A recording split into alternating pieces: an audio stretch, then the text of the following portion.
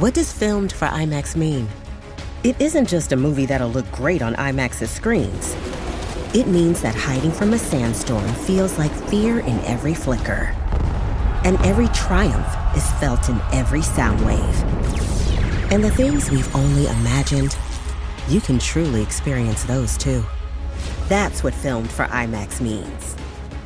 Get tickets to experience Dune Part 2 now and IMAX's exclusive expanded aspect ratio. Waiting on a tax return? Hopefully it ends up in your hands. Fraudulent tax returns due to identity theft increased by 30% in 2023. If you're in a bind this tax season, LifeLock can help. Our U.S.-based restoration specialists are experts dedicated to helping solve your identity theft issues. And all LifeLock plans are backed by the $1 Million Protection Package. So we'll reimburse you up to the limits of your plan if you lose money due to identity theft. Help protect your information this tax season with LifeLock. Save up to 25% your first year at LifeLock.com/aware. And the Oscar goes to... Oh, thank you so much. This might be the one time I'm speechless. This is not a joke. Moonlight has won Best Picture. Could you double check the envelope? And I can't deny the fact that you like me. Thank you, life. Thank you, love. You guys are just standing up because you feel bad that I fell, and that's really embarrassing, but thank you. This is nuts. It's a tie. I'm the king of the world. And the Oscar goes to... And the Oscar goes to... My only object in being here is to try and get at the truth. Where shall I go? What shall I do? He's looking at you, kid. Frankly, my dear, I don't give a... Could have been a contender. Fasten yourself. I could have been somebody. They can only kill me with a golden bullet. What have I done? Call me Mr. Tibbs. I'm gonna make him an offer again. The census taker once tried to test me. I ate his liver with some fava bean for Frodo. Nice Chianti. Don't laugh! Can't stop what's coming. This ain't reality TV! I will not fall into despair. You hate bloggers. You mock Twitter. It's time, Robbie. He's fast. Welcome to the Next Best Picture podcast. Oscar goes to... Okay, Coda. Hello, everyone, and welcome to episode 314 of the Next Best Picture podcast. I am your host, Matt Neglia. Time of recording is 11:04 a.m. on October 9th, 2022. Here to join me today for this episode, I have Amy Smith. Hi, everyone. Will Mavity. Hello, hello, hello. And Josh Parham. Hello, hello. All right, so the New York Film Festival is still going on. You know, I was having this conversation with somebody last night that, you know, when you stop and think about it, Telluride is only for 4 days, TIFF is only for 10 days. New York Film Fest is going on for like 16 freaking days. It feels like it's never ending. But, you know, it's exciting because this week we're going to get the world premiere of She Said. So that'll be a nice question mark that'll get answered here in the Oscar race. We've gotten some updates in regards to how All the Beauty and the Bloodshed is being received as well. It was the centerpiece screening film. Tar opened in theaters this weekend. Triangle of Sadness opened in theaters. We got Decision to Leave opening next week. All Quiet on the Western Front is starting to expand. It's a really exciting time for movies in general, despite the fact that the mainstream box office seems to always be giving us indications that general audiences don't seem to be that interested in these types of films, as evidenced by, like, I still can't get over, like, Bros' box office showing. But either way, I don't want to, like, have this episode be a downer. I want to talk about some positive things, and the best way to do that is to focus it on the MVP film community, who we all love, cherish, and adore. So for this week's show, we're going to do primarily Q&As, fan-submitted questions from all of you, and then we're going to sprinkle some trailer discussion throughout for Emancipation, Causeway, and yes, the Super Mario Brothers trailer. And we'll go over the polls. But before we get to all of that, I do want to know what everyone's been catching up with this week. So, Amy, we'll start off with you. Anything you've been watching in the cinema or at home? Yes, so I've seen two sort of big releases this week. I finally caught up with Don't Worry, Darling, and I have so many thoughts on this film. This could have been a really fantastic film. I think the direction by Olivia Wilde, you can't fault it. She nails the style, the world building, all of that. I think that's not the fault of the film. The fault of the film comes with the screenplay, particularly with the final act and where they decide to take this story. I don't know. I know there was a lot of testing going on with this film, but I struggle to see how this was the one that played best with the test audience. because I wanted so much more from this ending.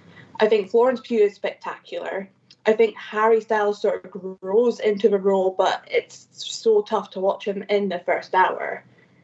And Chris Pine, I love his character, but they give him nothing to do. Like, they could have given him so much more. So it was a film for me that had a lot of potential, but left me feeling very disappointed by the end, which I'm really disappointed about. On top of that, I also saw Ticket to Paradise, which is a new George Clooney and Julia Roberts film. And it's exactly what it looks like in the trailer. It's basically an advertisement for Bali, which I really want to go to now because it looks stunning.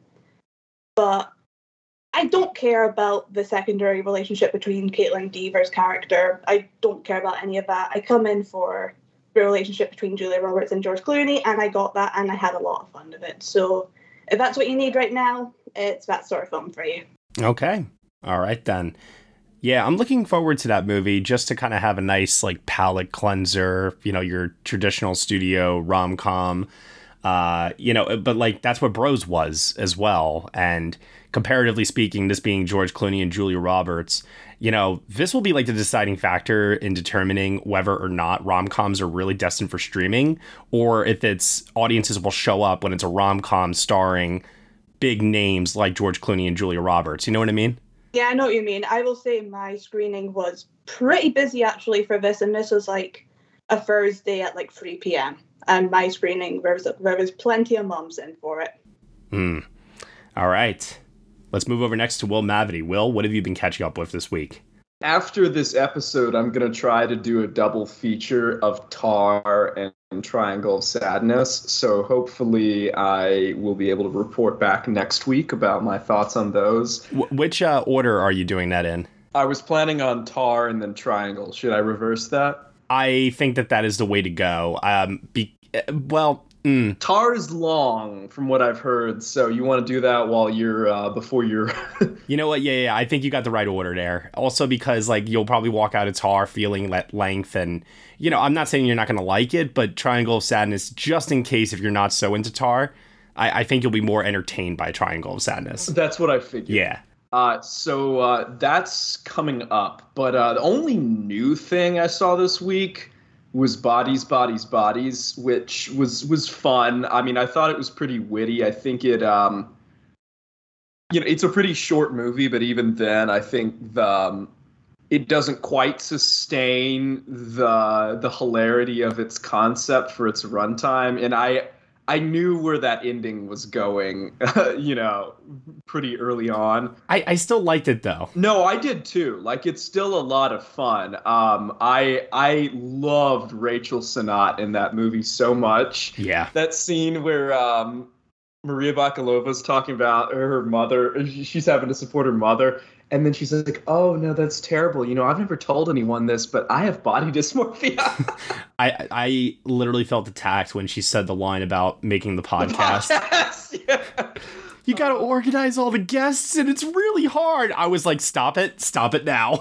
No, I definitely liked it. You know, I've seen some people gushing on it on this website, and I wouldn't go that far. To me, it's like a 7.5. That's how I felt too. Yeah, like a solid 7, good time. Like I agree. I wasn't blown away by it, but that cast just makes it so much fun. Oh yeah, no, I mean I enjoyed everyone in it. I'm glad Maria Bakalova is having more roles after Borat. I love Amanda Stenberg when they're in anything. So we don't talk about the bubble when it comes to Maria Bakalova. Oh God, I forgot that movie existed. But yeah, other stuff was just like spooky season watching. Like I was able to catch Friday the 13th Part 3 in its native 3D. Oh my God. There's only one jealous. Yeah, there's only one person on this podcast who would care about that, and that's Josh Parham. No, I'm pretty stoked by that. Like people don't notice, but like me and my friends used to get together and watch those Michael Myers or Jason Voorhees films, but like not the classic originals, but like the bad sequels. Oh yeah. And we would just have a blast watching those like as a group. So much fun. So one thing I noticed about that one is there's multiple scenes of like people taking shits in that movie with like audio. I have no idea why, but like, opening scene, it's building up this tension of like, oh, where's Michael? Is he hiding behind the laundry? And then you spend like 45 seconds with one character and you hear like, so interesting directorial choices going on there.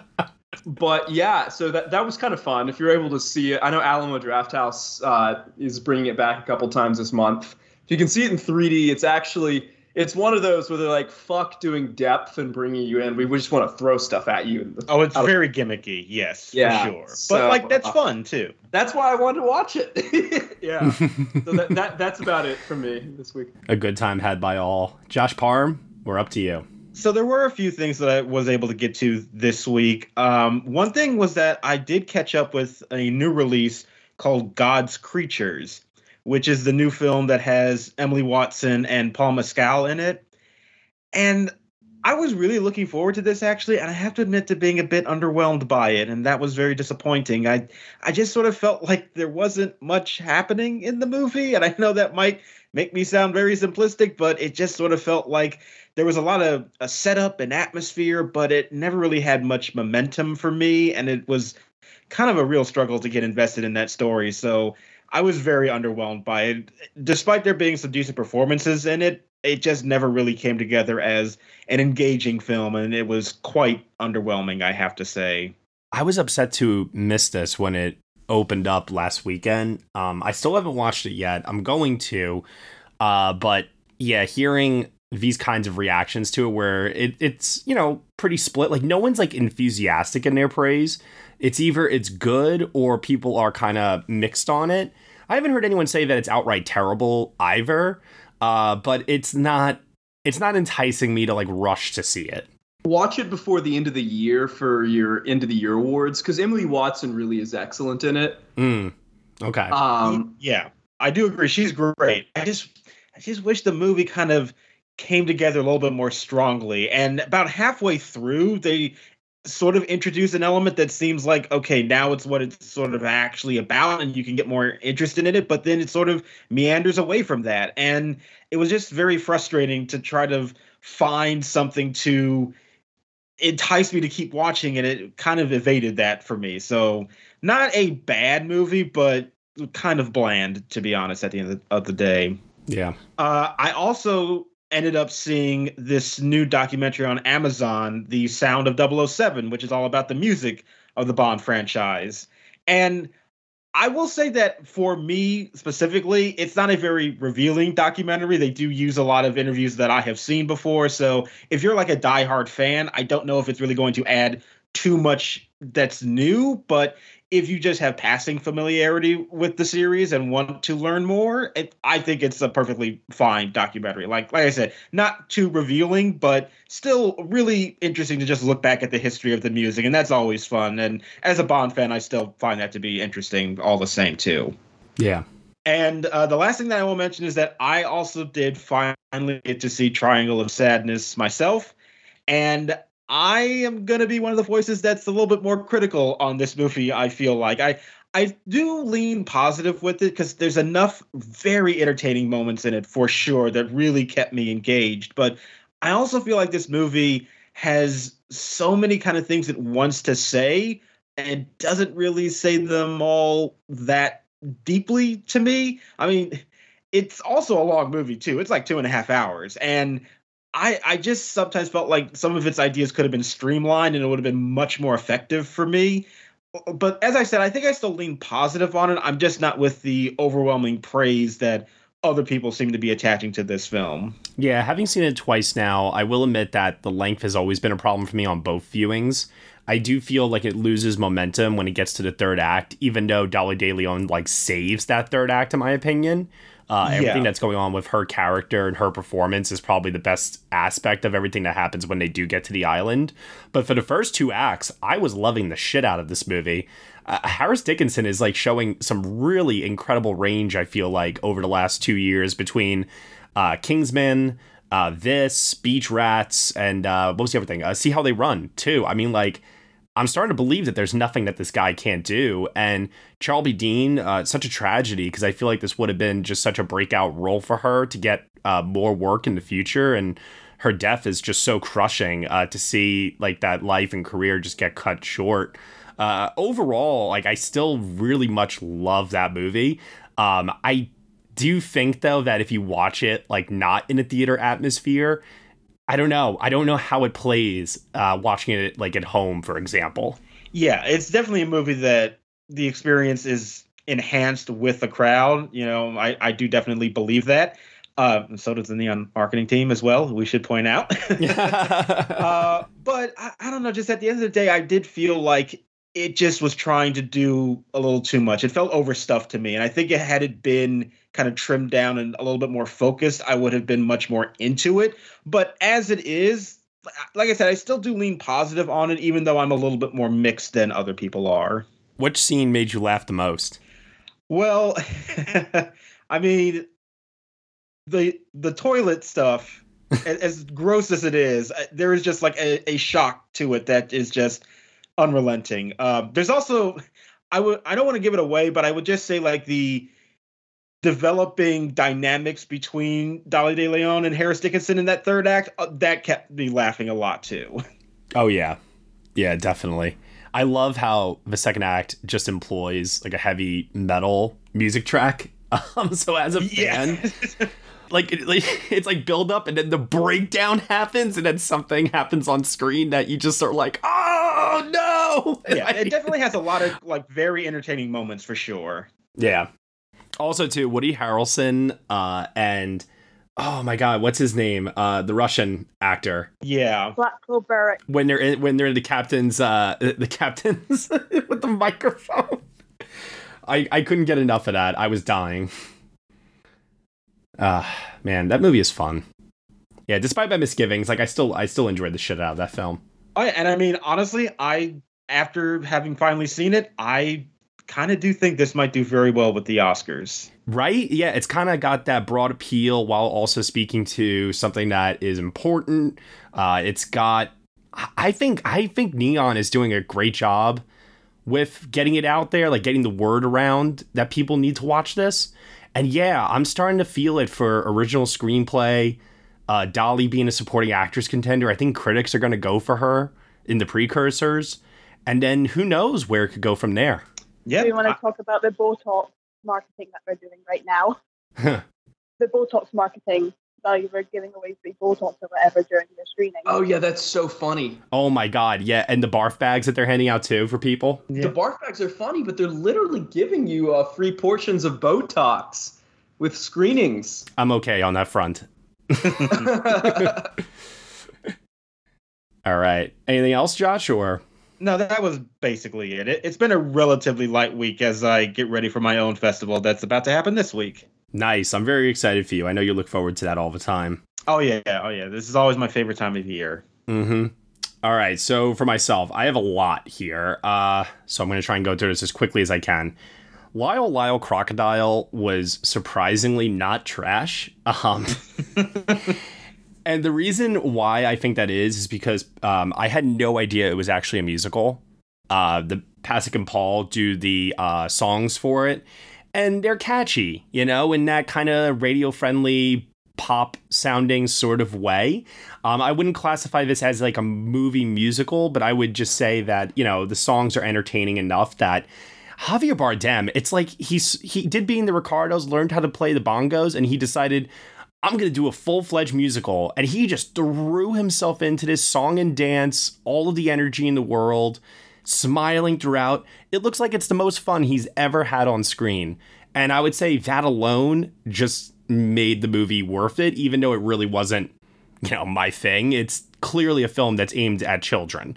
But yeah, definitely much better than I was anticipating, for sure. So that was a nice welcome surprise. Corsage finally caught up with this. Really like Vicky Krieps in this movie a lot. I think it's probably her most nuanced and best performance to date. I do wish that it committed a little bit more to the rebellious tone of it all, like almost in a fuck you, favorite, the great sort of way.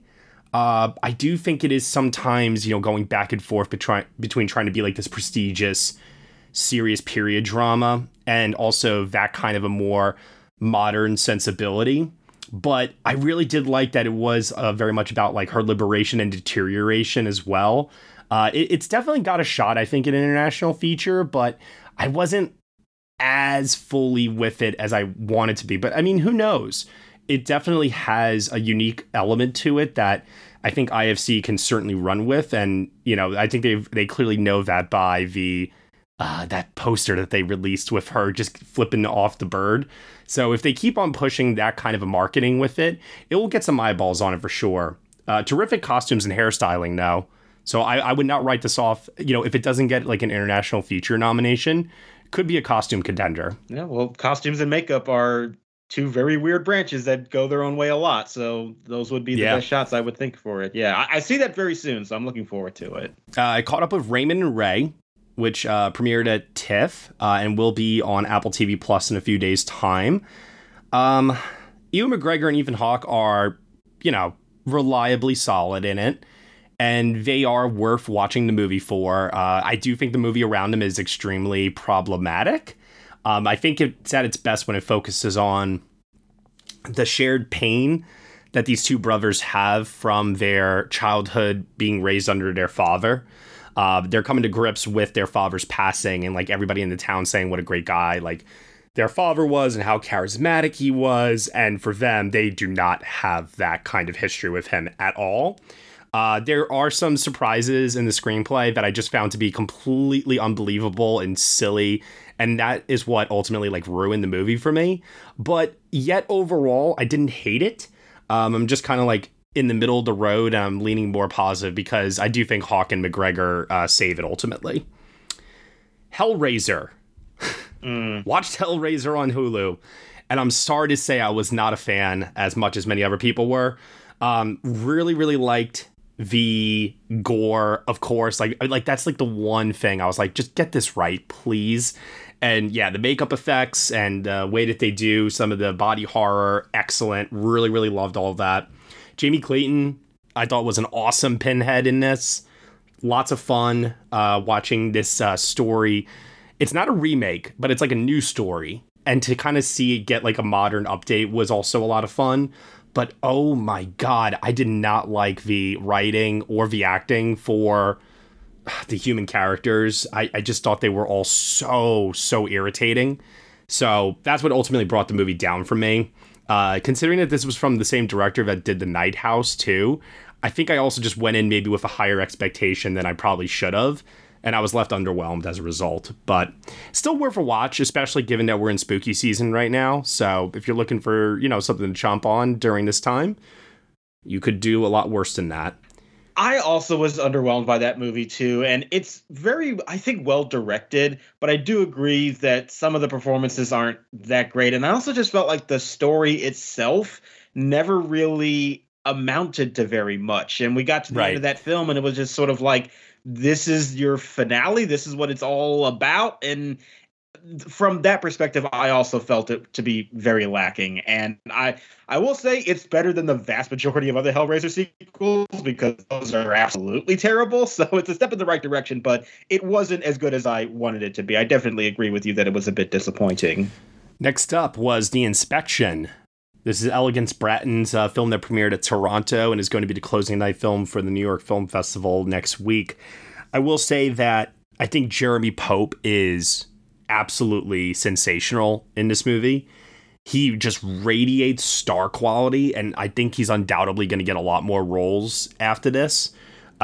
He carries the movie emotionally, physically on his back the whole way through, because this is such a personal and singular story that in its singularity, I did feel that there was like a broader context and something that was grander that was missing from this in terms of don't ask, don't tell within the United States military, and where the story could have touched on that a little bit more.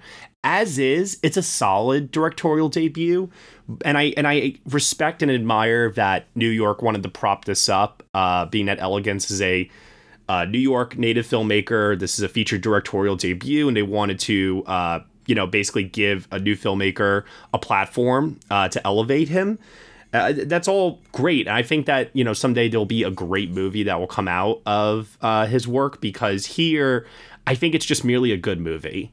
And Pope is what elevates it ultimately, because at the end of the day, like, I feel like I've seen so many of these types of films where someone that is oppressed, in this case, someone that's gay, it just, like, I don't know, just felt very derivative to me, and I felt like I've just seen this before. But, you know, it's kind of like, like it's like the first half of Full Metal Jacket, only if we were following one character through it and he happened to be gay. That's essentially what the movie is. Well, let me ask you this. Do you think Jeremy Pope, or what's the supporting actress's name? Oh, Gabrielle Union? Yeah, Gabrielle Union. Do you think either of them are going to... She's not in it as much as I was hoping. She has, like, 2 big scenes and 1 scene in the middle where she has, like, a phone conversation, and that's it. Oh, okay. So I should take this out of my predictions anywhere, basically. I'm not feeling it for her. I just don't think she's in it enough. Do you think Pope has any chance at crashing the Best Actor race? Like, I would have him in my bottom 5, but I don't believe so. I think he'll get more breakout mentions throughout the season, more so than anything. Gotcha. Okay.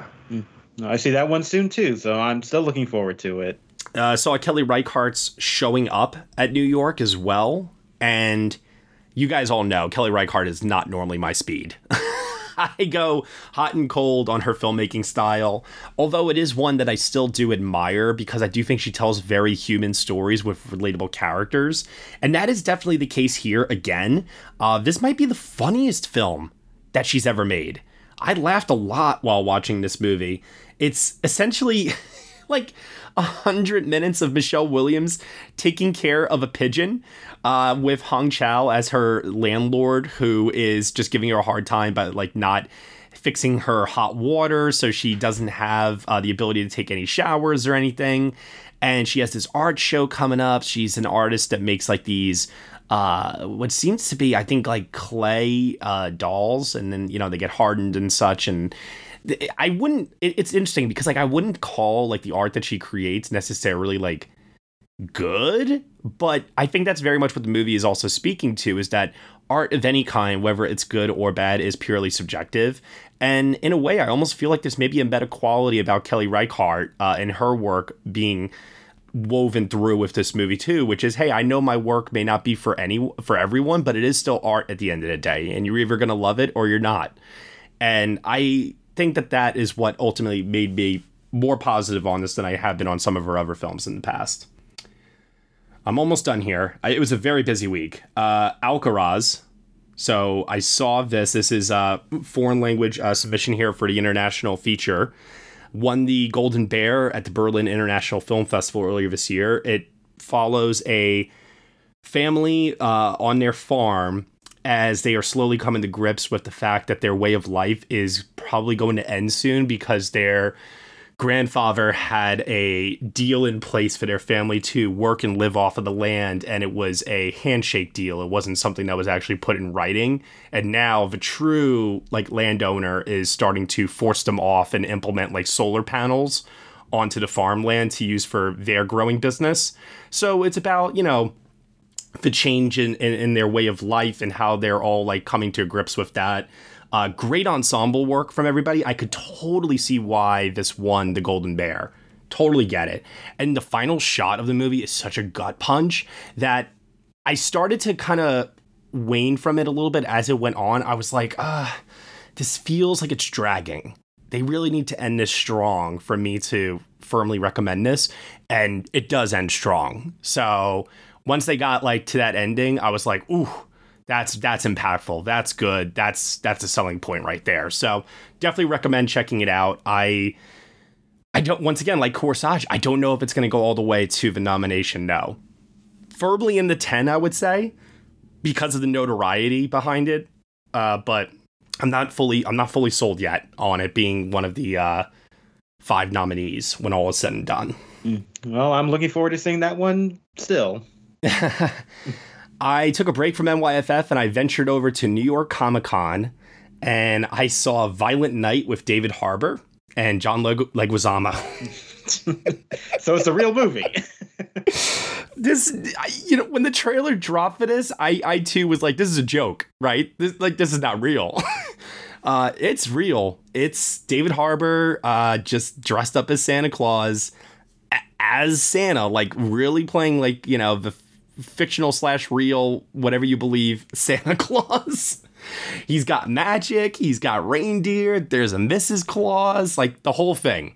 Only difference is that he is an alcoholic and he kicks a lot of ass. He wields a hammer, he breaks bone, crushes skulls, and saves a family on Christmas Eve who were being held hostage by John Leguizamo.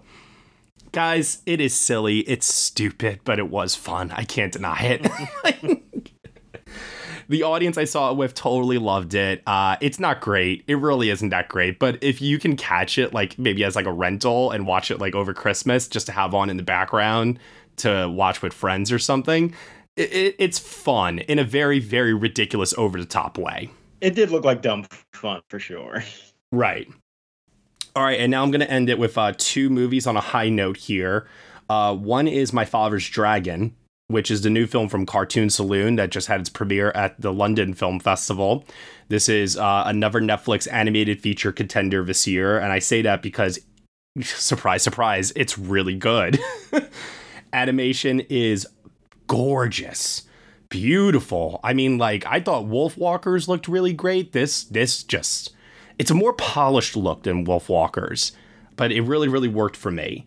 The story was very emotionally resonant. It's a coming-of-age fable about a kid whose mother, single mom, is going through tough times, and he ends up getting transported to this land with talking animals. He befriends a dragon that is played by Gaten Matarazzo from Stranger Things.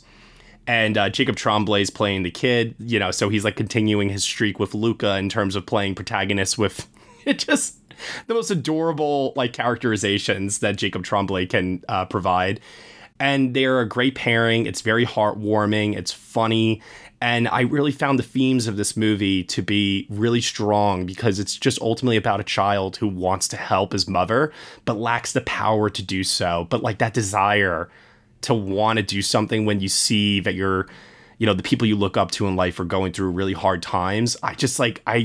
I was really, really, really captivated by the mature storytelling in this movie. So huge contender, I think. I immediately after watching this, I put this at number 2 in my predictions behind Del Toro's Pinocchio. Wow. Yeah. That I didn't think you were going to be quite that high on it, but that just makes me excited to see it. And yeah, Cartoon Saloon literally has never missed an Oscar nomination. Mm-hmm. So very much, yeah, they have to take that seriously as a contender. All right. And the last thing I have for this week, I finally saw Christian Mingu's RMN, which premiered at the Cannes Film Festival. Amy, I know you saw this one, right? Yes, I did. Oh my God. If that does not have the best third act of any movie I have seen this year. Yep. And it's not even going to be a contender for international feature this year. Yeah, I'm kind of shocked that this was not selected, having now seen it. It's a very patient movie about examining a Transylvanian village's rising tensions and anxieties and of xenophobia as some ethnic minorities essentially like kind of move into their town and start like working within like a factory. And it's also following this protagonist's story that I got to admit, like in the early beginnings of the film, I wasn't really feeling following like his journey along with what was going on with the town. I didn't think that the two storylines were coalescing as well as they could have. But then we get to the third act, and there is this stunning, incredible, mind-blowing 17-minute unbroken shot that just blew my mind. And it's a dialogue scene with like so many, I can't even tell you how many people are packed into the shot because it's a town hall scene. So it's like it's just a crowd of people, and the way that he's able to orchestrate all the film's themes and the characters and how they're all reacting to what is going on in this scene, just unbelievable. And then from there, it then went on to what I thought was one of the most powerful final shots of any movie I've seen this year. You want to talk about a movie that I was like kind of watching this thinking, like it's good, it's fine. And then I got to the third act and I was like, holy shit. Like I was knocked on my ass by this film in a very, very positive way. And I think it's one of his better films that I've seen yet. It's really impactful, even if, you know, maybe the themes and the storytelling coming from him, I don't know, people might feel like it's a little simplistic. I'm not exactly sure, but I thought it was very layered and there was a lot of stuff going on here. Glad you said that, because I honestly was almost going to back away from seeing it after it wasn't selected, which I know is terrible to say, but it you know, it's just the truth. But now that you have kind of raved about it, I'm back into wanting to see it now. Yeah, I just think that he's such a fascinating filmmaker. Graduation, obviously 4 months, 3 weeks, 2 days. And this is just another one that I think like we don't talk about him in the same vein as we do some other international filmmakers. But I'll tell you, one more film like this in the future, and I think that he'll get like maybe he'll get like the Ruben Östlund treatment that he's been getting this year. You know what I mean? Yeah, maybe so. All right. That was a lot, but I'm done. I got more to go this week, but it's been a lot of fun. So why don't we kick it over to the questions? Let's see what the MVP film community had to ask us this week. And we're going to weave these all throughout this week's episode here. So let's start off with... Tax day is coming. Oh, no. But if you sign up for Robinhood Gold's IRA with a 3% match, you can get up to $195 for the 2023 tax year. Oh, yeah. Sign up at Robinhood.com/boost by tax day to get the biggest contribution match on the market. Subscription fees apply. Investing involves risk. 3% match requires gold for 1 year from first match. Must keep IRA for 5 years. Robinhood Financial, LLC, member SIPC. Let's start this off with Aaron Sapak. Do you think that Apple would be better off basically skipping this year's award season, or could releasing Emancipation be a good decision after all? I don't know. It just feels way too early following the Will Smith incident. This is actually a good segue to also work in our reaction to the trailer for Emancipation, which, you know, we got confirmation, well, semi-confirmation last week that it would be coming, but like with the announcement of this trailer, we have a release date now from Apple. It's coming. It's happening. And so what do we think about this? Do we think it's too soon for Will Smith? How do we feel about its place in the Oscar race? What do you all think? I heard it myself.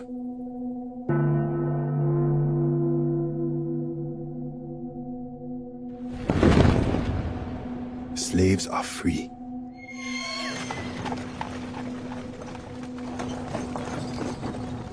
Sasu. Lincoln.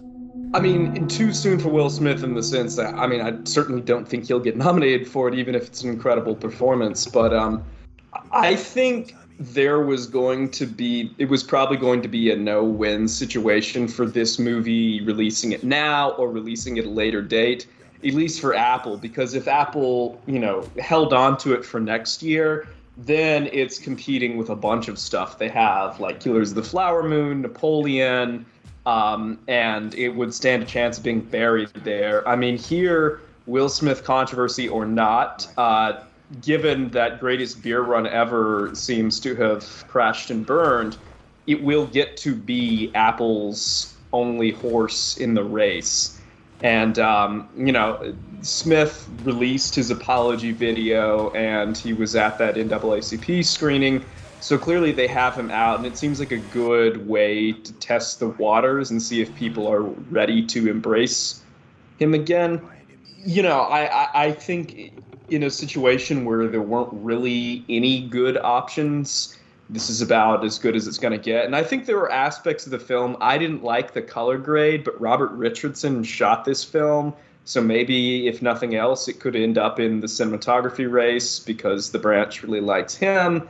You know, Ben Foster, you know, maybe he shows up. Matt was joking like maybe this is what finally gets Ben Foster his Oscar nomination. I'm down for that. There are places it could show up in the race, even if Will Smith is completely ignored. And I want to be clear about like the Will Smith reception, that I get a sense that amongst general audiences, they don't care and they're like ready for him to come back. But the industry, I think, is another question entirely. Yeah, I think, right. I think that's very much how it's going to be. I mean, I I don't think people are not going to go see Will Smith movies anymore. You know, if you released Bad Boys 4 in this coming January, I think it would probably still make a lot of money. You know, I think you're exactly right. The question is, what do voters do? Mm-hmm. Exactly. Yeah. But I also agree with your assessment, though, that I don't think the movie could be entirely ignored. There does look like there is some decent work going on in this trailer here. Like, Antoine Fuqua is not a director that I normally point to and say, oh, that's someone whose film I need to have, like, in my Oscar predictions this year. But this one, stylistically, definitely caught my eye because it does look like unlike anything else that he's ever done before. Yeah, it does seem very strange initially that that Apple would commit to releasing this movie this year, but I do agree with the assessment that there is probably no winning with the Will Smith situation, so it's like just sort of pull the Band-Aid off and release it now so that, yeah, it's not in competition with some other stuff they have next year. And I do agree about the look of this film. I'm not 100% sure about that decision. It's very Tom Stern working with Clint Eastwood, reminiscent of those days. And wait until you guys see the trailer for Women Talking. Yeah, well, yeah. So I'm a little suspect of that, but there are some craft elements here that could be impressive, and I think that the story has potential to be good. We're in a wait and see attitude for sure, and it's sort of hard to kind of, you know, you want to judge the movie, but then you also have to judge it against the whole Will Smith cloud that we're, you know, kind of existing in right now. But as this trailer goes, it does intrigue me, even if I'm not like completely on the I have to see this right now kind of bandwagon with it. What do you think are the odds that this gets announced as like a surprise screening at AFI? Or do you think Apple just wants to quietly release it? I think if they wanted to release it quietly, then they wouldn't. There was kind of a lot of fanfare for the fact it was coming this year. You know, giving the story, I guess, to a couple journalists and then releasing a poster and then doing a big trailer rollout months beforehand. If they wanted to release it quietly, they would have buried it. I mean, clearly they are going to try and promote this movie. I honestly do expect it probably to show up as a last-minute addition to AFI. Yeah, I feel like that would be the right move, just to try and get some people's eyes on it, and in hopes that the reception is good enough that it then could sway some people that are on the fence about watching it to be like, oh, it got good reviews. Maybe I will check this out, you know? Yeah, I think it's too expensive to just dump. I think they have to put some effort into marketing this movie and getting it out there to people. But it does, to me, really also feel like Apple has literally nothing else to push, and this is the only thing they've got. And coming off of their Best Picture win, it sort of feels like you need to have something, and this is just going to be it for them. But I still don't think it will go that far, but it would be interesting to see what the reactions to it are at the end of the day. You know what? Great segue into our second trailer discussion for this week, because Apple also released the trailer for Lila Newber's Causeway, starring Jennifer Lawrence and Brian Tyree Henry, which is releasing a little bit before Emancipation on November 4th. This had its world premiere at the Toronto International Film Festival, which is where I saw it. But I want to get some of your thoughts on this trailer too, because I personally believe that Jennifer Lawrence and Brian Tyree Henry are contenders in Best Actress and Best Supporting Actor. Do either one of you feel the same way, having seen this trailer, or not really? Hey, look, if it get dark now, you just ride it, okay? Yeah. Yeah. How do I do that?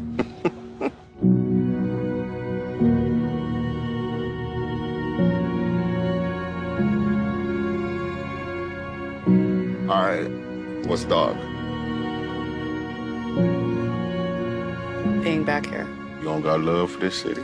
You know, I think Lawrence is going to struggle with the fact that it is once again, for like the fourth year in a row, an incredibly stacked Best Actress field. But, you know, while she isn't at the peak of her stardom, she was a few years ago. She is a good campaigner. This appears to be a pretty showy performance. I'm sure Apple will spend a decent amount of money getting her out there. I would not count her out getting in for a nomination. I think Brian Tyree Henry will have a harder time.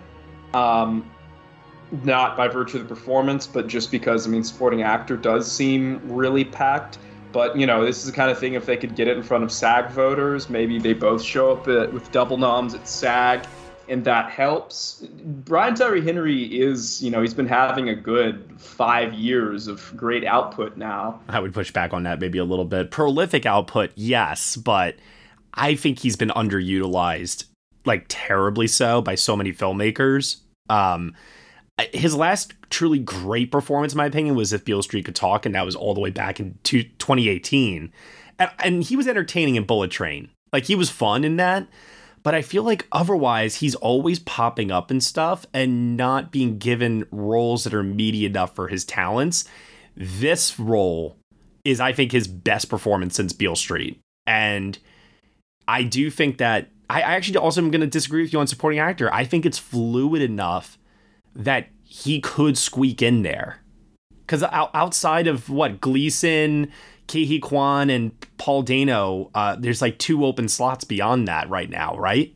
Yeah, I guess I guess there's no one who feels locked up. I'll give you that. Well, what about Judd Hirsch? I mean, assuming The Fabelmans is our best picture. But yeah, I mean, totally. But like, once again, you know, I would give all of them equal opportunity right now at this current time. It just feels like that category can go any number of ways, whereas actor and actress definitely feels like there is like a top 5 and a bottom 5, where supporting actor and supporting actress, there's just so many possibilities right now. And I think the precursors will definitely help with narrowing those down for us. Remember like Trial of Chicago 7, where we were like, oh, who are they going to push for this? And then like everybody just got behind Sacha Baron Cohen, and then similar thing happening also with Leslie Odom Jr. for One Night in Miami. Yeah. So, you know, I do think the precursors can kind of help to like narrow things when we get there.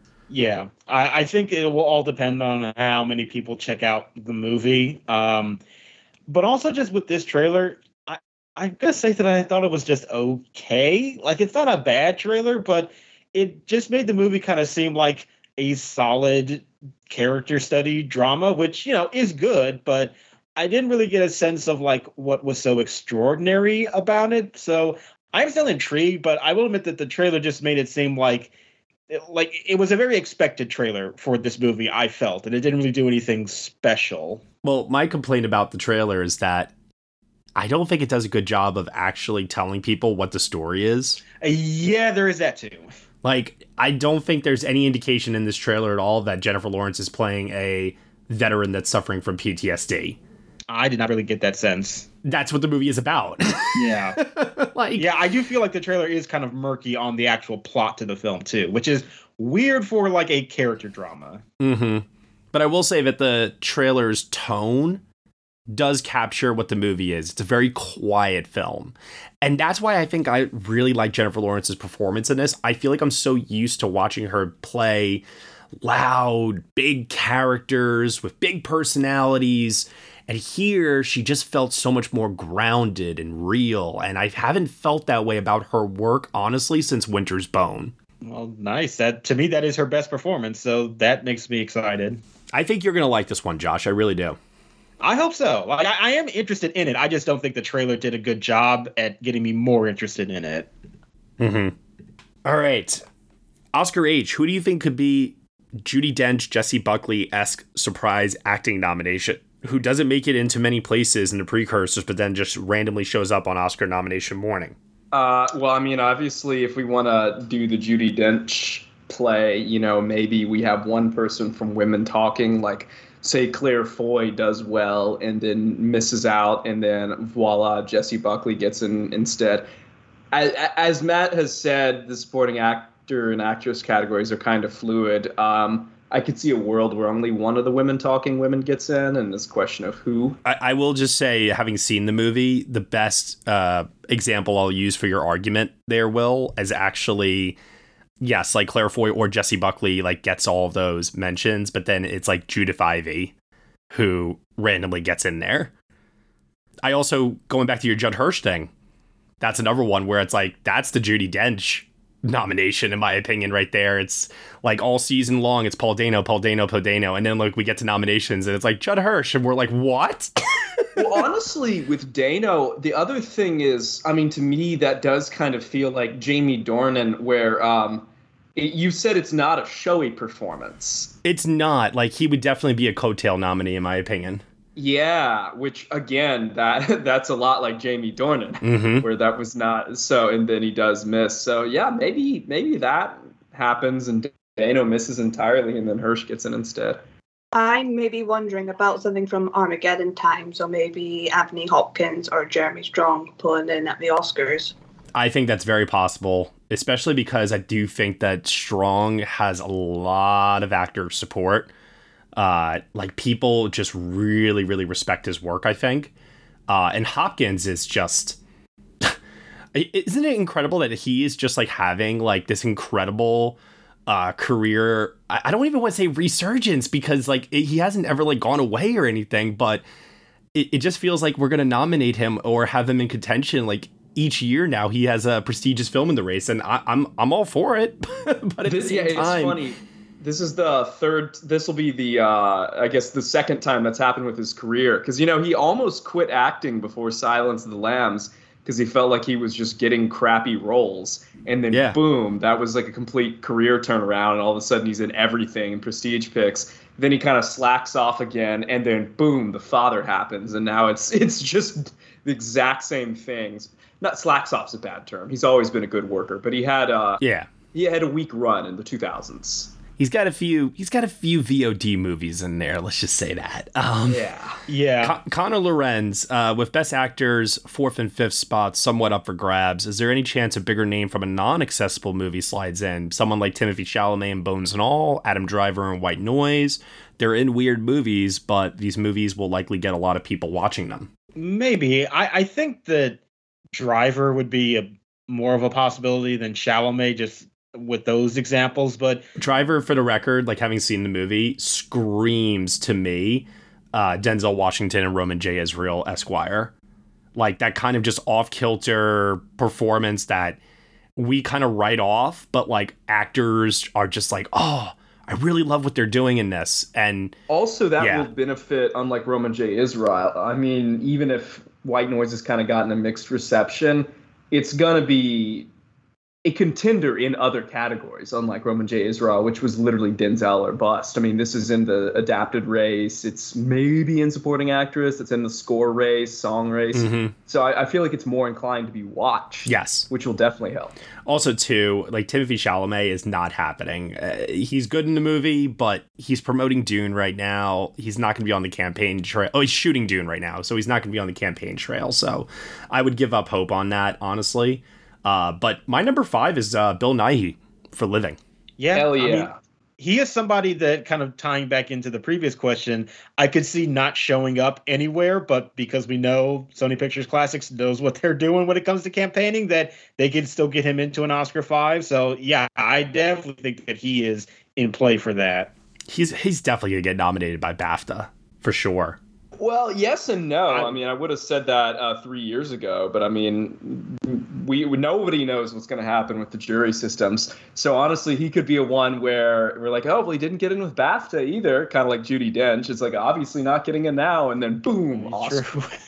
Akshat Davala, now that we've seen a major chunk of Oscar contenders, how do you see the critics' picks lining up with major above-the-line categories as of now? Given the boost that they gave movies like Power of the Dog and Drive My Car last year, their choices this year could be pivotal for the last few spots. So I guess it's like kind of asking, which movie do you think will benefit the most from a critic's push? I think Tar is going to really need that help. Mm-hmm. And I think it's going to get it too. I could see a world where Tar is, you know, doing really well at things like New York Film Critics Circle, National Society of Film Critics. Like, it feels like that kind of a movie for sure. Yeah, well, what it really needs is to get the push outside of Blanchett, because like she's happening regardless. Like, that's not going to be the problem with that movie. It's going to be, it needs to be taken seriously in the other categories around her, and that's where the critics will be very helpful to that film if they decide to do that. Well, I mean, I think the biggest critical push this year is Everything Everywhere All at Once. I think that's good. Yeah, I think that's another one. That movie really, I mean, listen, I think that, oh man, I don't want to get in hot water here because that's one of my favorite films of the year. But I do think people are getting a little too confident with that film, and they need, like, we all need. You know what, Matt? I'll join you. Yeah, I'll join you in solidarity. We need to, like, really brace ourselves right now. Yeah, I mean, the Academy's gotten much more open-minded in recent years, but it is still, it's not typical Academy fare. I think it does need the critics groups to really rally around it like they did with Mad Max Fury Road to kind of close the deal on that. Yes, exactly. Not saying that it's not happening, just they need that help. And even then, I would still say that the critical push helps it with nominations, but at the end of the day, it's still the industry going to make whatever decision that they want to make about a movie. And I agree with you, Matt, that I think people are slightly overhyping this movie's chances in the Oscar race. It has passion for sure, and that is absolutely needed, but I think this movie is slightly more polarizing than people realize it is, and I think there's a large group out there that is not preparing themselves for this movie possibly underwhelming when it comes to the Oscars. I'm going to an Academy screening later today for it, so hopefully I'll have some more word to speak to about it. At least I hope. Yeah, and maybe I'm wrong. You know what? Yeah, maybe it will be a big hit with the industry, and I hope it is because it's a great film. But it's still a weird kind of a movie, and it's not for everybody. And I think that we should just prepare for that possibility that the industry might reject some elements of this film because it is rather unique, and that might be off-putting to some people. Oscar H., this is a great segue. Why are some people still hesitant to call Ke Huy Quan a supporting actor frontrunner? To me, he is the only one who makes sense out of all the contenders we have seen so far. He has a narrative, a great Oscar scene, awesome character, could be the representative win for Everything Everywhere All at Once. Yeah, I mean, as you said, we just kind of touched on that. We need to make sure it clicks with AMPAS. I also wouldn't say he's the only one who makes sense. I mean, Brendan Gleeson, as we saw this week, you know, he's going on SNL and he's had that hilarious skateboarding promo. I think he's going to be a lot of fun on the campaign trail. And, you know, he is very much kind of a J.K. Simmons type person where he's had a fantastic, unacknowledged body of work for 30 years, if not longer. And, you know, he's never really been an awards player. He seems like a very nice person who's probably going to be good at working the room at campaign events. I mean, I think especially if Banshees of Inisherin ends up being a more solid across-the-board player than Everything Everywhere All at Once, because, I mean, it might have its aspects that are also off-putting to old-school Academy members, but it still feels a little bit more traditionally AMPAS. You know, if it is a bit more of a solid top 5 player, well then, boom, that's its win. For a while now, I've been leaning towards Brendan Gleeson and Banshees winning screenplay and supporting actor, but I gotta tell you now, for now, I think I'm gonna move Ke Huy Quan into supporting actor and keep Banshees in screenplay. I think Everything Everywhere All at Once is also probably going to get nominated for screenplay. In fact, I think actually on its worst day, it gets just that nomination and nothing else. Oh, editing. I would be stunned if it missed editing. Oh, well, yeah, okay. I mean, it wouldn't shock me to miss editing, honestly. I don't think that's likely, but I do agree that I think the worst outcome for it is only a screenplay nomination. I mean, I could also see a world where the originality of that screenplay does win out. And it's 2017 all over again. Get Out versus Three Billboards. Mm-hmm. I mean, yeah, but sometimes that doesn't matter with screenplays. Doesn't matter how original or inventive you are because they are. Yep. Oh. Yeah. I mean, are also, you know, Coda as well. Like sometimes it doesn't matter. They just like the movie or don't like the other one. That's all that matters. It's going to be interesting to see because I think those two key races in general, supporting actor and original screenplay, as of right now, I do think it is Everything Everywhere All at Once versus Banshees, like for the number 1, number 2 slots. You don't think Fabelmans factors in either one of those? Let's wait and see. Okay, because I mean, I'm just saying, like, if Fabelmans is a strong Best Picture frontrunner, that obviously helps it in screenplay a lot. And I know that Judd Hirsch isn't in it very much, but everybody just loves him. So I don't know. I just think that it's a bigger player than we might give it credit for. Like, I would still say that it has an equal chance as the other two.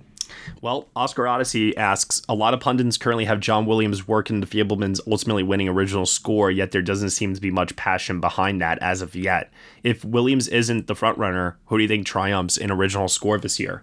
I don't know. I think that's the reason why I really just have Fabelmans at number one right now. I will say that having now seen the movie, I would not count out Danny Elfman, especially if Netflix just hammers and pushes into people's brains that he has never won a competitive Oscar. Yeah, that is wild. But there's also potential, 3 of the still sight unseen films could 4 really.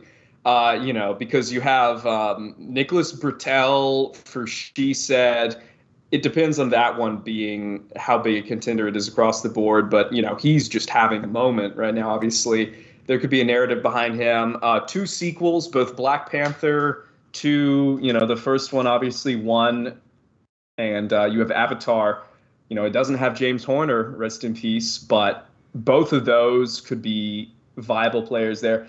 And then obviously you have Justin Hurwitz for Babylon. And, every time he works with Damien Chazelle, we get just bangers of a score. So any of those could come in and shake the race up if people are getting kind of complacent. But then again, John Williams is just such a name, and it is such a narrative if it's basically it's his second to last film, and it's his last film with Spielberg. Like, that might just be undeniable. Something tells me they're going to hold off until Indiana Jones, though. That being the last one, But we'll see.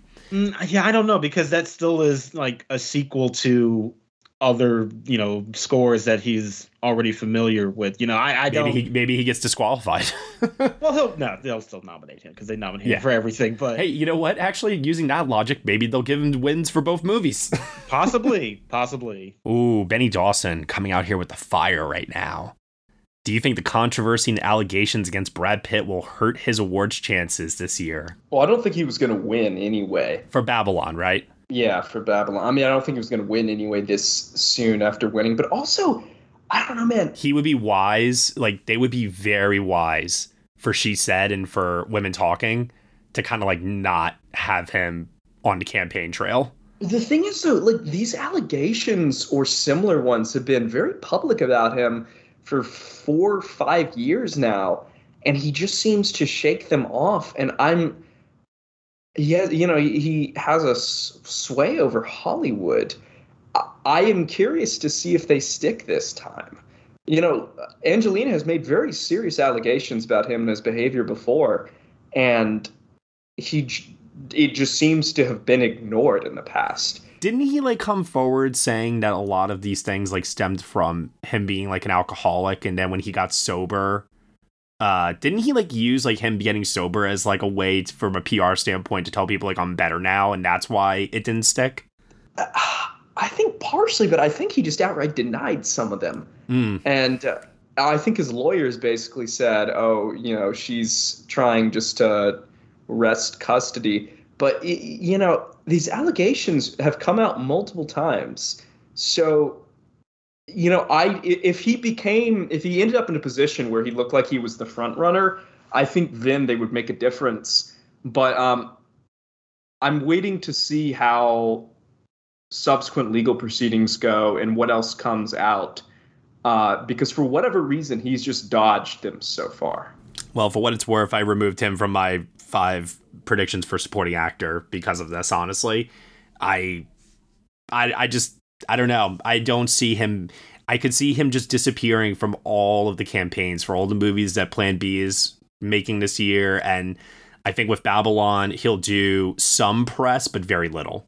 It would be smart. I think it would be very smart of them to, and also long term for his career, if he does want to survive. I mean, he would be wise to have a low profile right now for sure.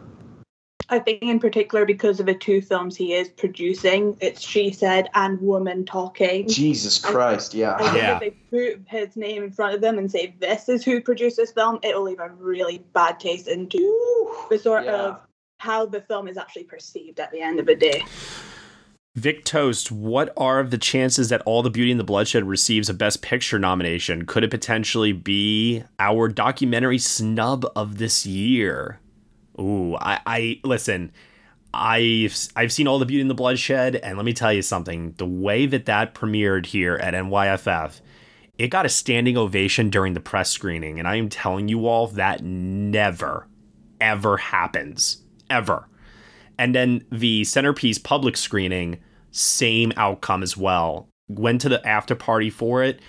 The industry, like people that I was just talking to, filmmakers, publicity people, some actors that were there too. I tried to talk to as many people as I possibly could. And the Best Picture buzz, forget about Best Documentary. People, as soon as I said I'm Matt Negley from Next Best Picture, they were like, oh, do you think this has a chance in Best Picture? I was like, whoa, that's what's on everybody's minds right now?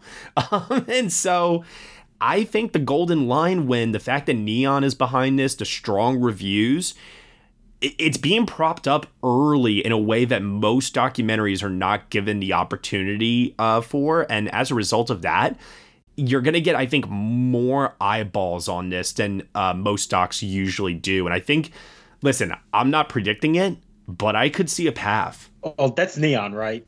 Yeah. Yeah.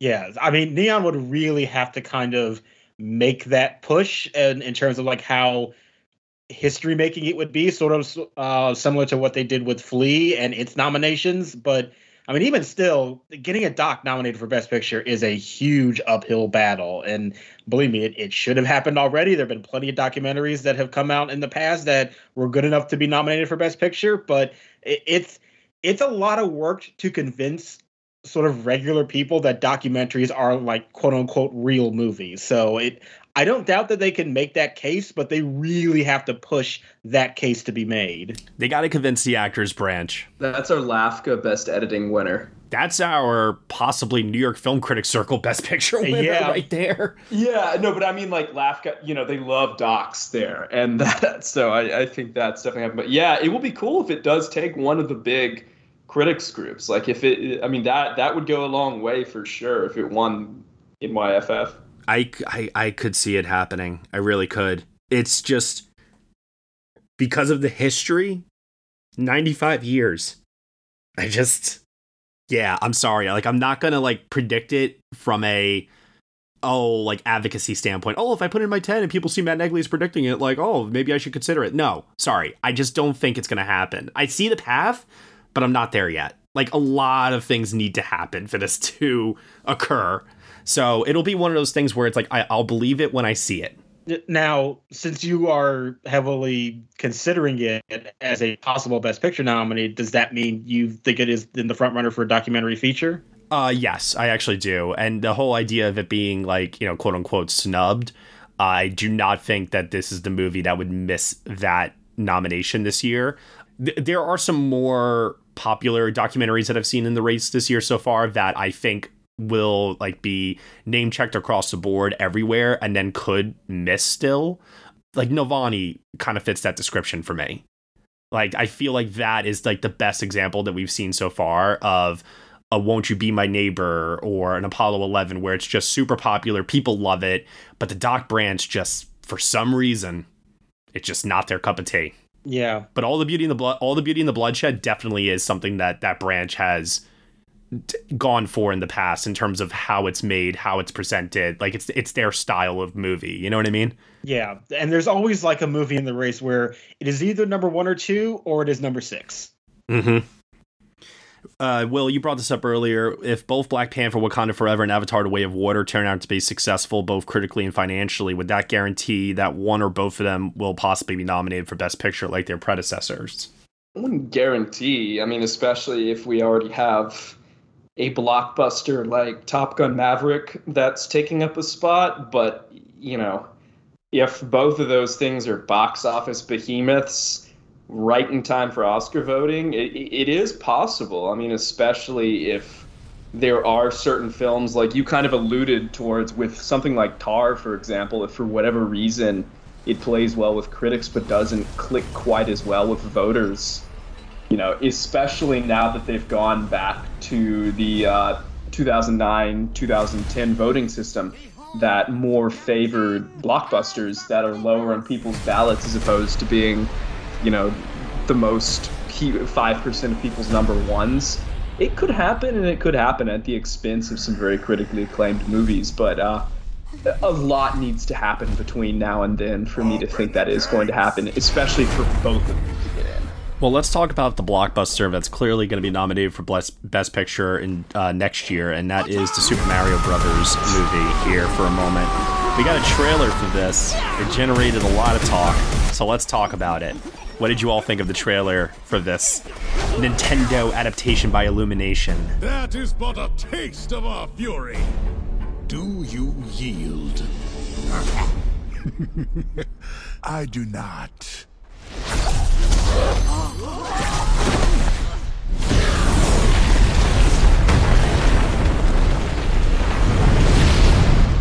I finally found it. Now who's gonna stop me?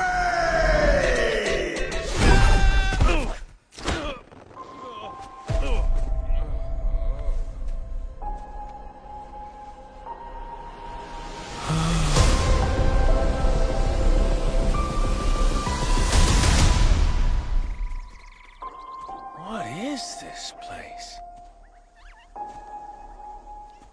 Do not touch that mushroom, you'll die! Oh, I'm sorry.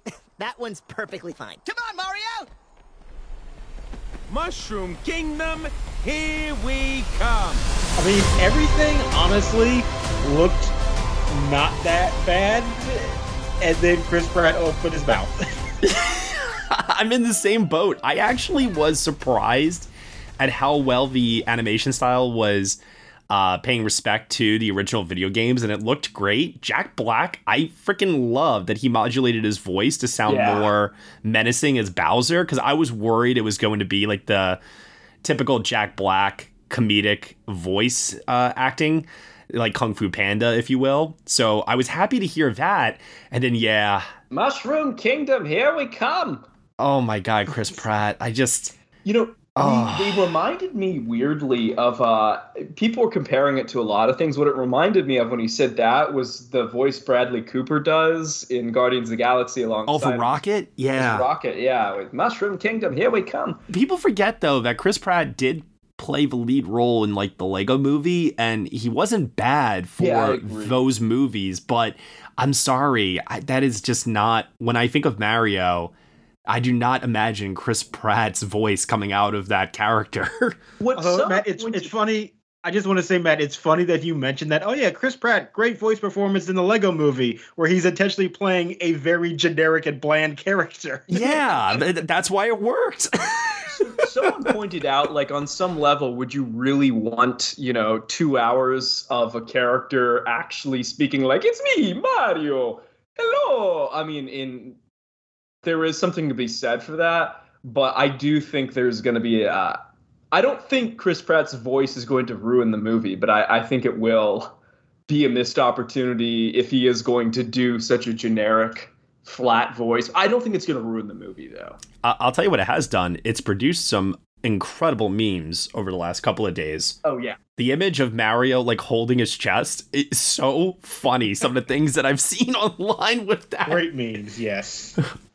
Oh, that might have to be like our image for this week's show, honestly. Just shout out to Chris Evangelista for his one where it was like Lee Harvey Oswald in the Dallas jail. Stop. November 8th, it's the image of him with Jack Ruby. Oh my god. So funny. I saw one that was the Mulholland Drive jump scare. No, that's my favorite. And then Vito Corleone playing with his grandson. Great memes for sure. I also saw someone online saying we're going to pay Charles Martinet, who does the voice of Mario, on Cameo to reread every single line of the dialogue and import it into the film. Like, hey, you know what? Somebody will definitely do that someday, like on YouTube, I'm sure. because it's an animated film, so you can easily do a dubbing if you wanted. Oh, man. It's better. It looks better than I thought it was going to be. I will give it that. He's the only detriment. Otherwise, I thought this was a really effective teaser. It's going to make like $1 bajillion. Oh, yeah. It's going to make all the money. It's got like just so much cross appeal generationally for older audiences, younger audiences, Illumination animation. Just they have a hold on doing cutesy characters that sells toys for kids. And yeah, I mean, like, God, it's going to be massive. And then Chris Pratt's going to say it's because of him. We'll probably hear a pat on the back interview somewhere, I'm sure. You know what I want to do, actually? I want to just go over the polls while we're at it really quick here. Hello, this is Gary Chahot welcoming you to check out the French History Podcast.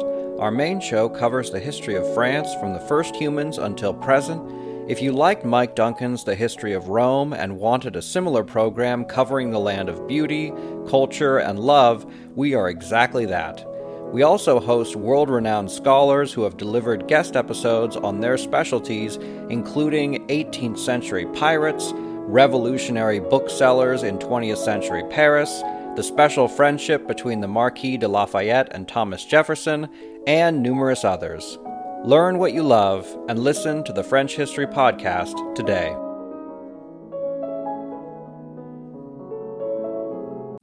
Last week's poll for the release of Tar, we asked everyone which is their favorite Cate Blanchett performance.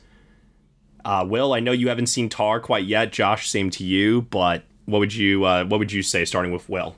I answered this last week. I mean, it Blue Jasmine. Yeah, I co-signed that. Josh, what about you? Yeah, I think I would have to agree about Blue Jasmine, but a strong second place for me is Notes on a Scandal. Love that choice. Amy? Yeah, co-signing on Blue Jasmine. I'm not going to get to see Tar until January, so... Oh, it's one of those releases this year for you guys? Oh. Yep. I always feel bad about the UK whenever it's like one of those releases that it just takes months and months and months. Oh, I'm sorry. I'll get there some. And the trade-up is that you get to see Ticket to Paradise like 3 weeks before us. I'm sorry, that's not a fair trade. Oh, I know. What a wonderful trade-off. All right, let's see what the MVP film community did here. Number 10.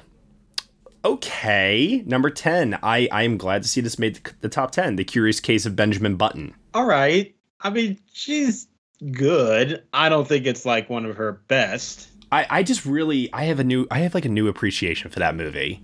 I watched it again a couple of years ago, and I was like, wow, this is actually a lot better than I remembered it being. But I echo what you're saying, though, in terms of like her body of work. I don't know if I would put it in the top 10, but I think that just might be general love for the movie. And also, too, it's probably just a movie that's been seen by a lot of people. Yeah, I mean, Best Picture nominee, David Fincher. Like, yeah, I think people have just seen it. Number 9. Oh, I'm surprised this is very low, but this is going back to the whole how many people have seen it argument. I'm not there. That is very low. I thought that would be much, much higher. I mean, she almost won that Oscar. Yep. Interesting. Truly a transformative performance. Really, really impressive work from her in that one. Oh, yeah. She's great. Number 8. The Lord of the Rings, The Fellowship of the Ring.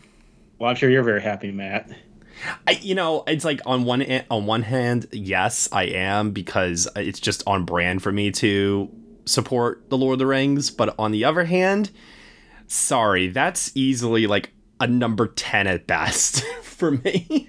I mean, she is good in that movie. I mean, she's got one of the most memorable scenes in it. Yeah, but I'm not there below it. Where she like is tempted by the ring, and it's like that's good. I will tell you this. Thor Ragnarok is not in this top 10, so I'll take Fellowship being here over that.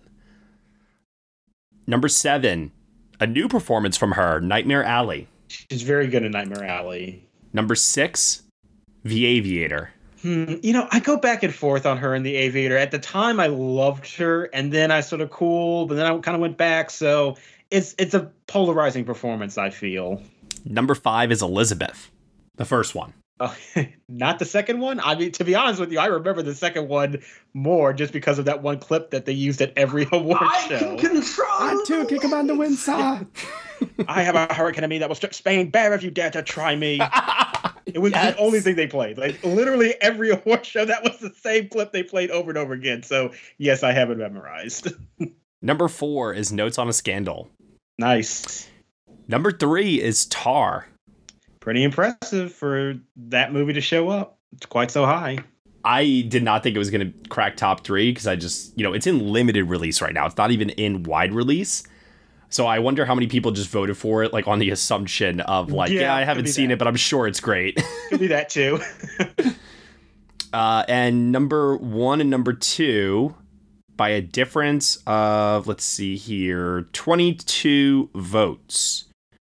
Number 2 is Carol, and number 1 is Blue Jasmine. Carol is really great too. Yeah. For this week's poll, we are asking everyone for the release of Decision to Leave, which is your favorite Park Chan-wook directed film? Amy?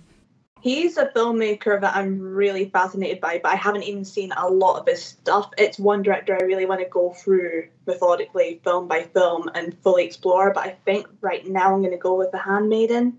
But Decision to Leave is very, very, very good as well. Yeah, I have to say The Handmaiden. I'm sorry, I'm not going to be different in that regard. Although I did just recently watch Thirst for the first time ever, and that was fucking great. But The Handmaiden for me. Josh? Yeah, I'm probably going to be boring and say The Handmaiden as well. I haven't seen Decision to Leave yet. That will be remedied this month, finally. I am still very much looking forward to it. But like the other thing I would shout out is Old Boy, and I have a feeling that would be the other movie that people would say is their favorite too. That's what I was going to say. I mean, I think that one will always be influenced by the fact I saw it when I was first really getting into film, and it's one of those like, holy shit movies if you see it at that point. But it is so just immaculately crafted. And the twist is so fucked up, but it is, it really gets you. Yep. I was fortunate to get to meet him this week and tell him, like, thank you for making Old Boy during a formative years of my cinephile life. Because like you, Will, I too saw it pretty early as well. And I mean, it's a cool movie. I can't deny it. Have y'all seen Sympathy for Mr. Vengeance? Yes. Yep. Yes, I have. And also Lady Vengeance, too. Yep, I've seen all the movies in the Vengeance trilogy. But Old Boy's the best. Yeah. Yeah, I would say Old Boy's the best, then Lady Vengeance, then Mr. Vengeance. Oh, see, my memory is having that flipped, but I haven't seen the other two in a very long time. All right, well, head on over to the polls page at nextbestpicture.com, cast a vote there, and we'll read out the winners on next week's show. Let's continue on here with some final questions before we call it a week here.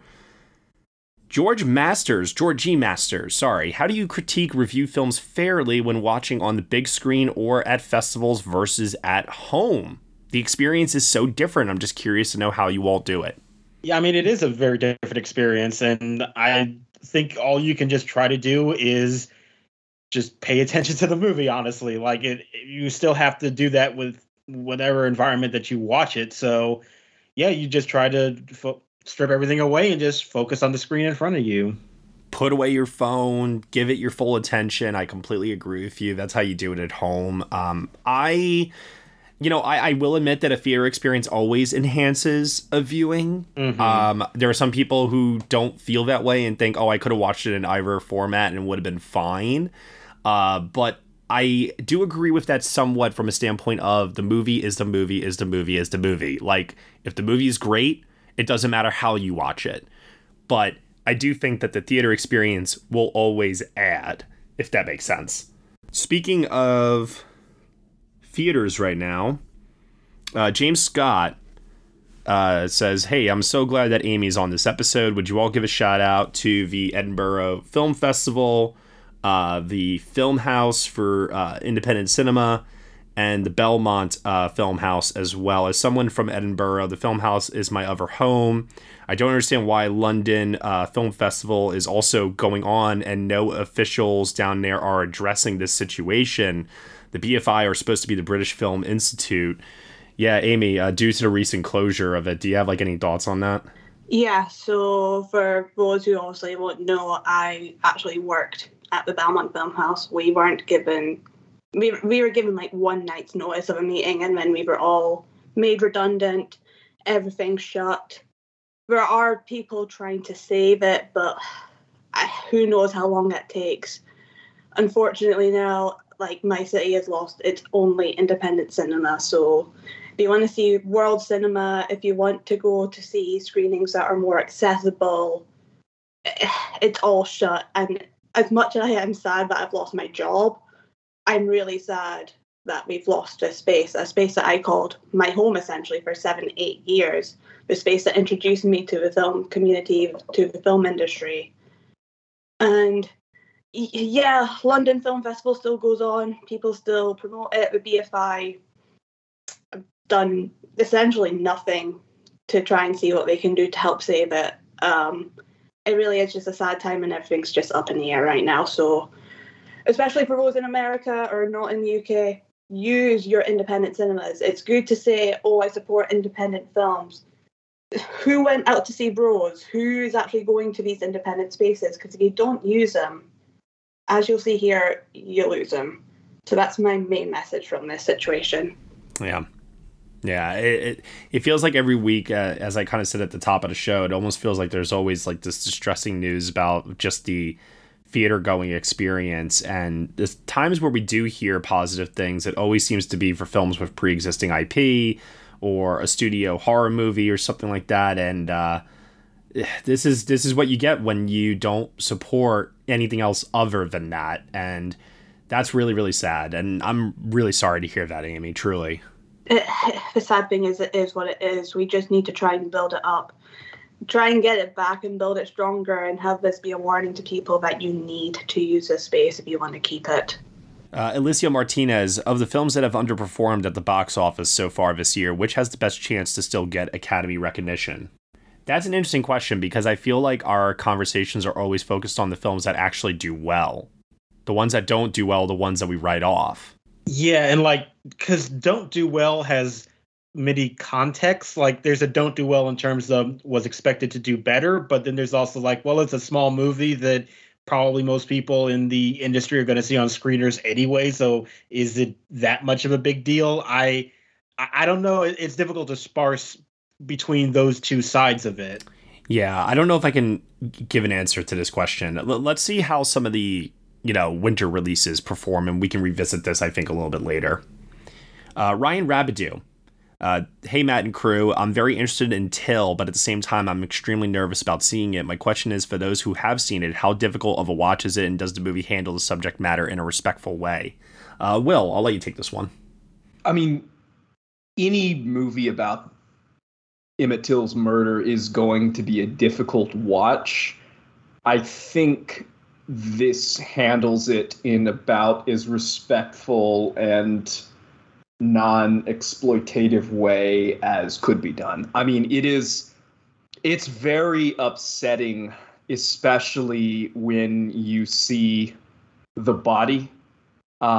They do not show, mercifully, they do not show the actual act, but seeing the body is very upsetting, and it is an incredibly upsetting story. A lot of the film is about the aftermath and about the subsequent court case and struggle to bring his tragedy to national attention. And so I think had they just literally focused on the act itself, that would have been a tremendous mistake. I mean, I'm not going to tell anyone to watch this because it is objectively very upsetting, and I think it depends. Your mileage will vary, but I think it's about as respectfully done as it could be. Yeah, I do agree, and I would encourage people to see it for Daniel Deadweiler's incredible performance in it. I think that is the reason to endure what this movie will, especially for parents. If you're a parent, this movie should come with a trigger warning, I feel like. But her performance is so good that it makes the experience, I think, worth it. And I was having this debate with somebody the other day, too, where respectfully, like, the person said, I'm not going to see it. I'm tired of seeing Black trauma depicted on screen. I don't need to see it. I know about the history of this, and I think that's perfectly relevant and fine. At the end of the day, I think that movies like this need to exist because there is still injustice in the world. Stories like this are not being told, I think, in all classrooms across the country. And this story cannot be forgotten because, first of all, it is very pivotal in the civil rights movement, but also has ties today as a reminder to people that there are still lynchings that do happen across this country. And as horrifying as that is to believe, it is real. And we need stories like this to hopefully get a broad audience so that people can, A, be reminded, and B, maybe somebody in power with actual legislative authority can see it, be moved by it, and then use it as a way to fuel whatever change they are looking to implement. I think that's why, movies like this, if done respectfully, I want to add an asterisk to that, which I think this movie does achieve. That's why I think they will always have a place. Yeah, I do think there are still a lot of people out there that just don't want to see this story again. And I think that's going to be an issue for the film. Yep. Josie DeMarco, last season, the Best Actress category did not include any films nominated for Best Picture. Is it possible that we could see the opposite this season? Oh, let's think about that for a minute. So, Best Actress contenders. Well, you know what? Right there, Till, Deadweiler. I mean, the film might not get nominated for Best Picture. Also, if I Want to Dance with Somebody shows up, yeah, you have Jennifer Lawrence factoring in. And then, honestly, as we discussed earlier, okay, maybe Everything Everywhere All at Once doesn't hit as well, but Michelle Yeoh is still able to get in. So you have... We were talking about Tar earlier, too. I mean, Tar could miss. Everything could miss right now, or everything could get in. Olivia Colman as well for Empire of Light. Yeah. Mm-hmm. The only thing I know for sure is Fabelmans is getting in. Yeah. The category is deep, but it's still not connected to a lot of surefire Best Picture contenders. Edwin Araz, seeing Pinocchio's behind-the-scene footage looks incredible. Do you think that this movie could get any other nominations besides Best Animated Feature? Yeah. Well, I wrote a piece recently about Netflix's chances for Best Picture this year, and a lot of the feedback that I received on that piece was, you mentioned all these movies, but you didn't mention Guillermo del Toro's Pinocchio, and there's a lot of people who think that this movie will be bigger than just animated feature, which is, definitely my oversight for sure, and not potentially recognizing that as a Best Picture player for Netflix. That's because I'm kind of in that wait and see approach. I definitely think it's an animated feature contender, and I would not write off Desplat as a original score contender. But there are people who are also saying, hey, visual effects, production design, like there's a lot of paths that this could take because it's the combination of Guillermo del Toro, who we all love, as exemplified by his defense of Martin Scorsese this week, yet again, another reason to love Guillermo del Toro, and Netflix being behind it. Yeah, visual effects, I think, is very much in contention. And as we know, with Kubo, that nomination kind of set the precedent for animated films, and I think particularly stop motion films in that category.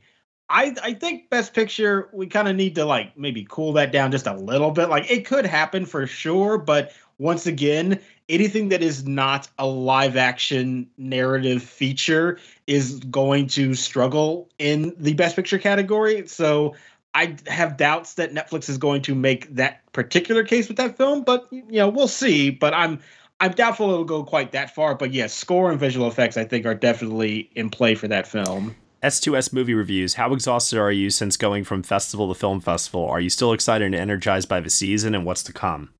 I'm always excited and energized by what's to come. This is what fuels me. This is what gives me my power.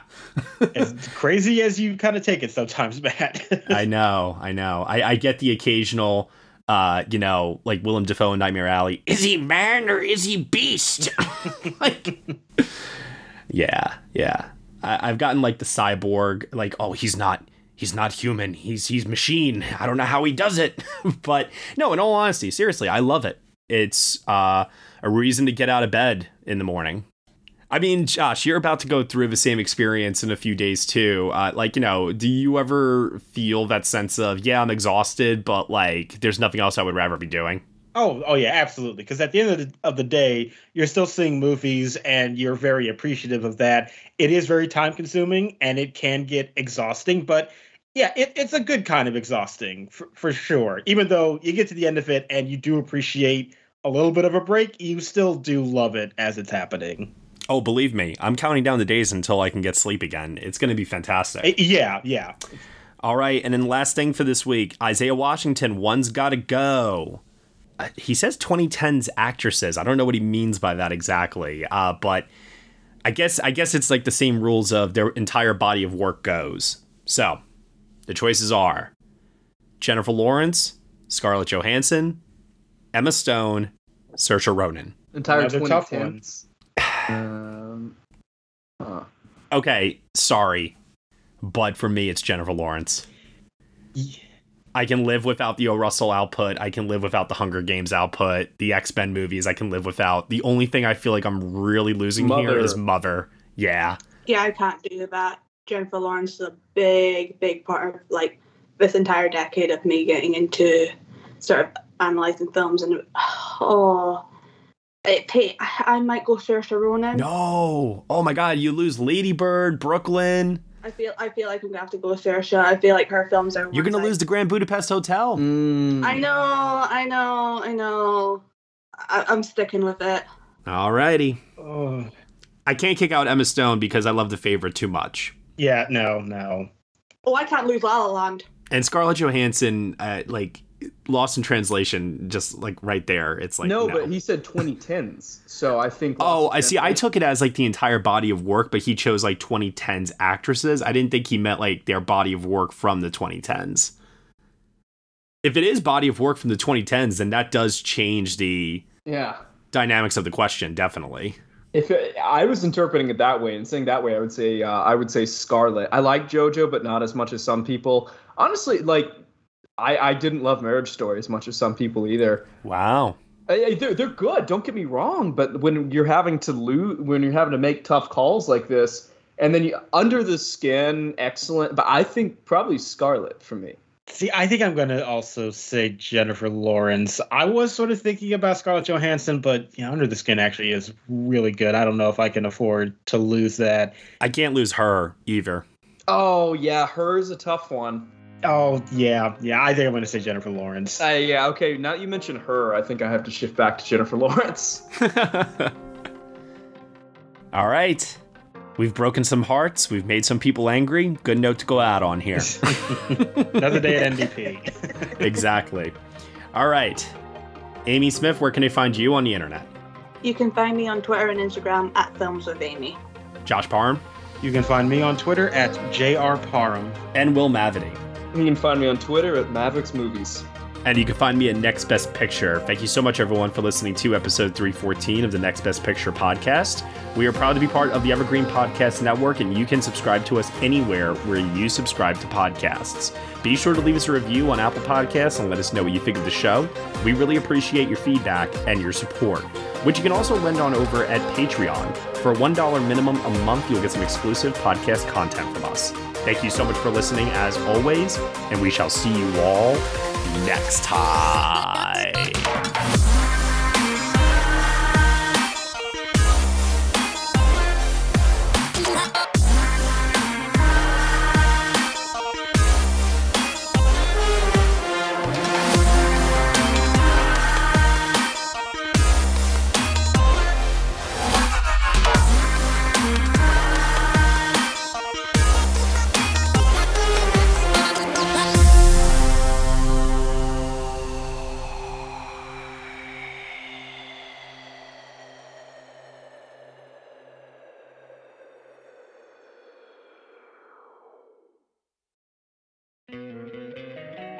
Don't you love an extra $100 in your pocket? Have a TurboTax expert file your taxes for you by March 31st to get $100 back instantly. Because no matter what moves you made last year, TurboTax makes them count. That means getting $100 back and 100% accurate taxes only from Intuit TurboTax. Must file by 3/31. Credit only applicable to federal filing fees with TurboTax full service. Offer can be modified or terminated at any time.